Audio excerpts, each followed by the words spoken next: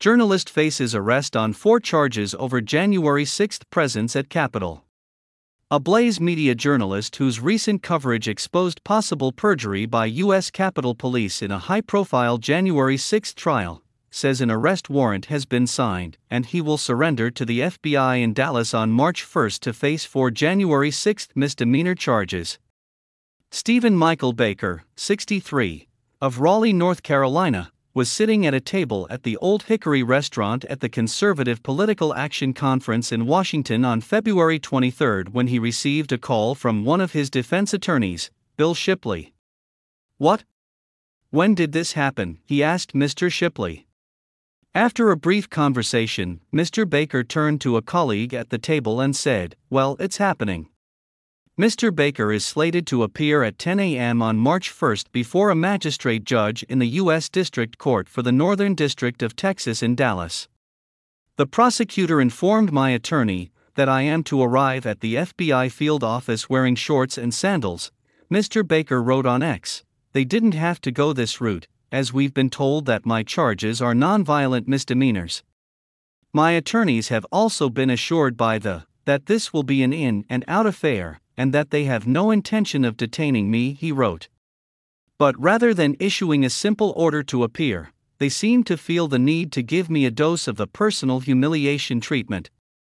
Mr. Baker and the 6 attorneys who agreed to represent him in the case have said the U.S. Department of Justice is pursuing the prosecution as retribution for his coverage that they say embarrassed the DOJ, FBI, U.S. Capitol Police, and others.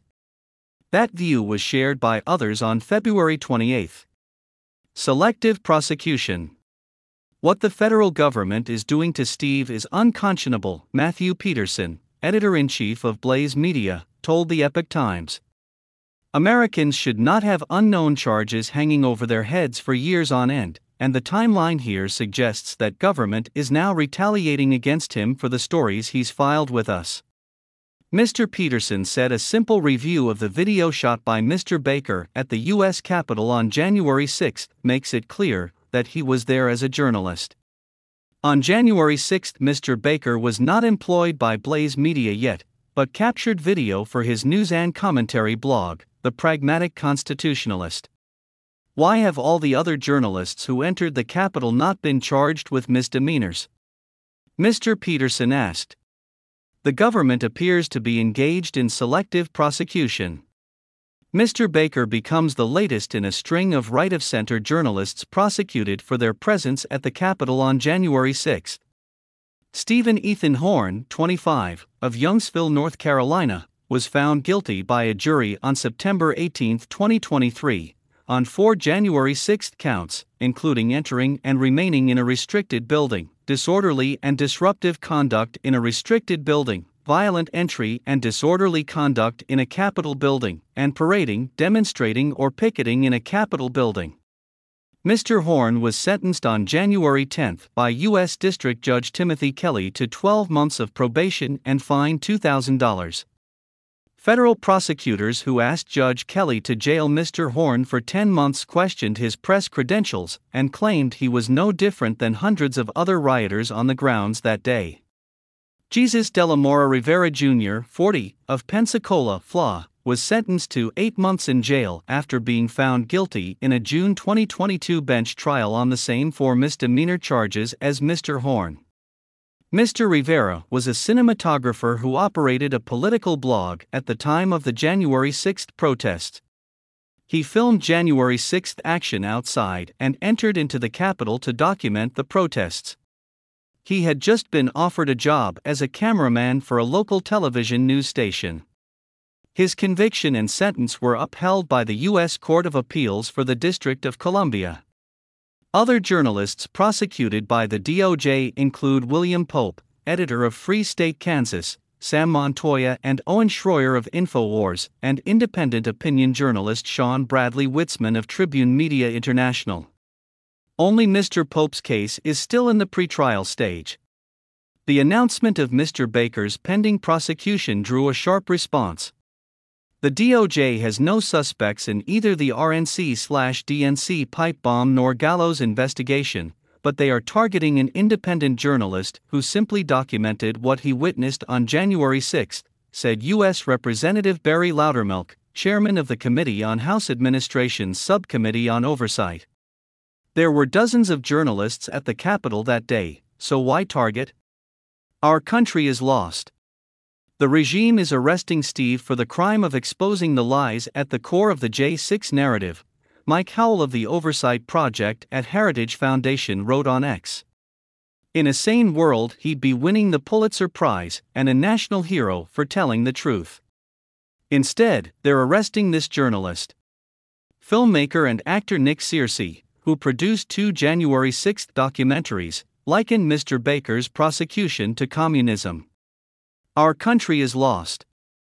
We are no better than any communist country at this point, Mr. Searcy wrote on X. Just before a January press conference held in Dealey Plaza in Dallas, Mr. Baker said he believes the prosecution is payback for his work as a journalist. After not having indicted me for 3 years, it is clear that any move to do so now will be in retaliation for my reporting, Mr. Baker said in a statement. I will not be intimidated. I will continue to report the findings of my investigation into the evidence being made available to me to review, he said. In October 2023, Mr. Baker published an investigation at Blaze Media alleging that 2 Capitol Police officials gave false testimony in the 2002 trial of Oath Keepers founder Elmer Stewart Rhodes III, and 4 other men. More recently, Mr. Baker reported that a plainclothes Capitol Police officer, not a passerby, discovered the pipe bomb at the Democratic National Committee offices on January 6. He also wrote that a Capitol Police security camera was turned away from the DNC in the middle of police response to the bomb. The Epoch Times confirmed Mr. Baker's reports and disclosed that a second and third USCP security camera was deliberately panned away from the scene during bomb squad operations. Mr. Baker was first threatened with prosecution in the fall of 2021 after he voluntarily met with 2 FBI special agents in North Carolina. He was later told that the DOJ was considering an interstate racketeering charge because he received money to license his January 6 video to HBO, The New York Times, and other media outlets. Tell him to be careful. There was no update after that until March 2023. When Mr. Baker was warned by a well-connected journalist that his online commentaries about the Oath Keepers case, Capitol Police, and other issues were chafing important people at the DOJ. I got a call from another journalist who has a friendly source inside the Department of Justice there in D.C., Baker told the Epoch Times. He called me up and said this is a paraphrase, but he said your friend in Raleigh, tell him to be careful. He has awakened a couple of people's attention to his work, and they're not happy about it at all. He had a front-row view of some intense scenes, including the initial bombardment of munitions aimed by police at the huge crowd on the Capitol's West Front. His video work appeared in January 6 films by HBO, The New York Times, and The Epoch Times. It has been syndicated worldwide on Storyful. Mr. Baker filmed the debut of a Metropolitan Police Department Hard Squad and the violence that broke out as the riot gear-clad officers rolled and rumbled through the dense crowd just after 1 p.m. In August 2023, Mr. Baker received a subpoena for his January 6 video, which he said was ironic since he offered the footage to the FBI in 2021. He traveled to Washington on the subpoena deadline date to turn in the video. But no one at the DOJ knew anything about it, he said at the time. In December 2023, Mr. Baker was warned by federal authorities to expect imminent charges. His surrender to the FBI, initially set before Christmas, was delayed. There was no further word until January, prompting the Dallas press conference.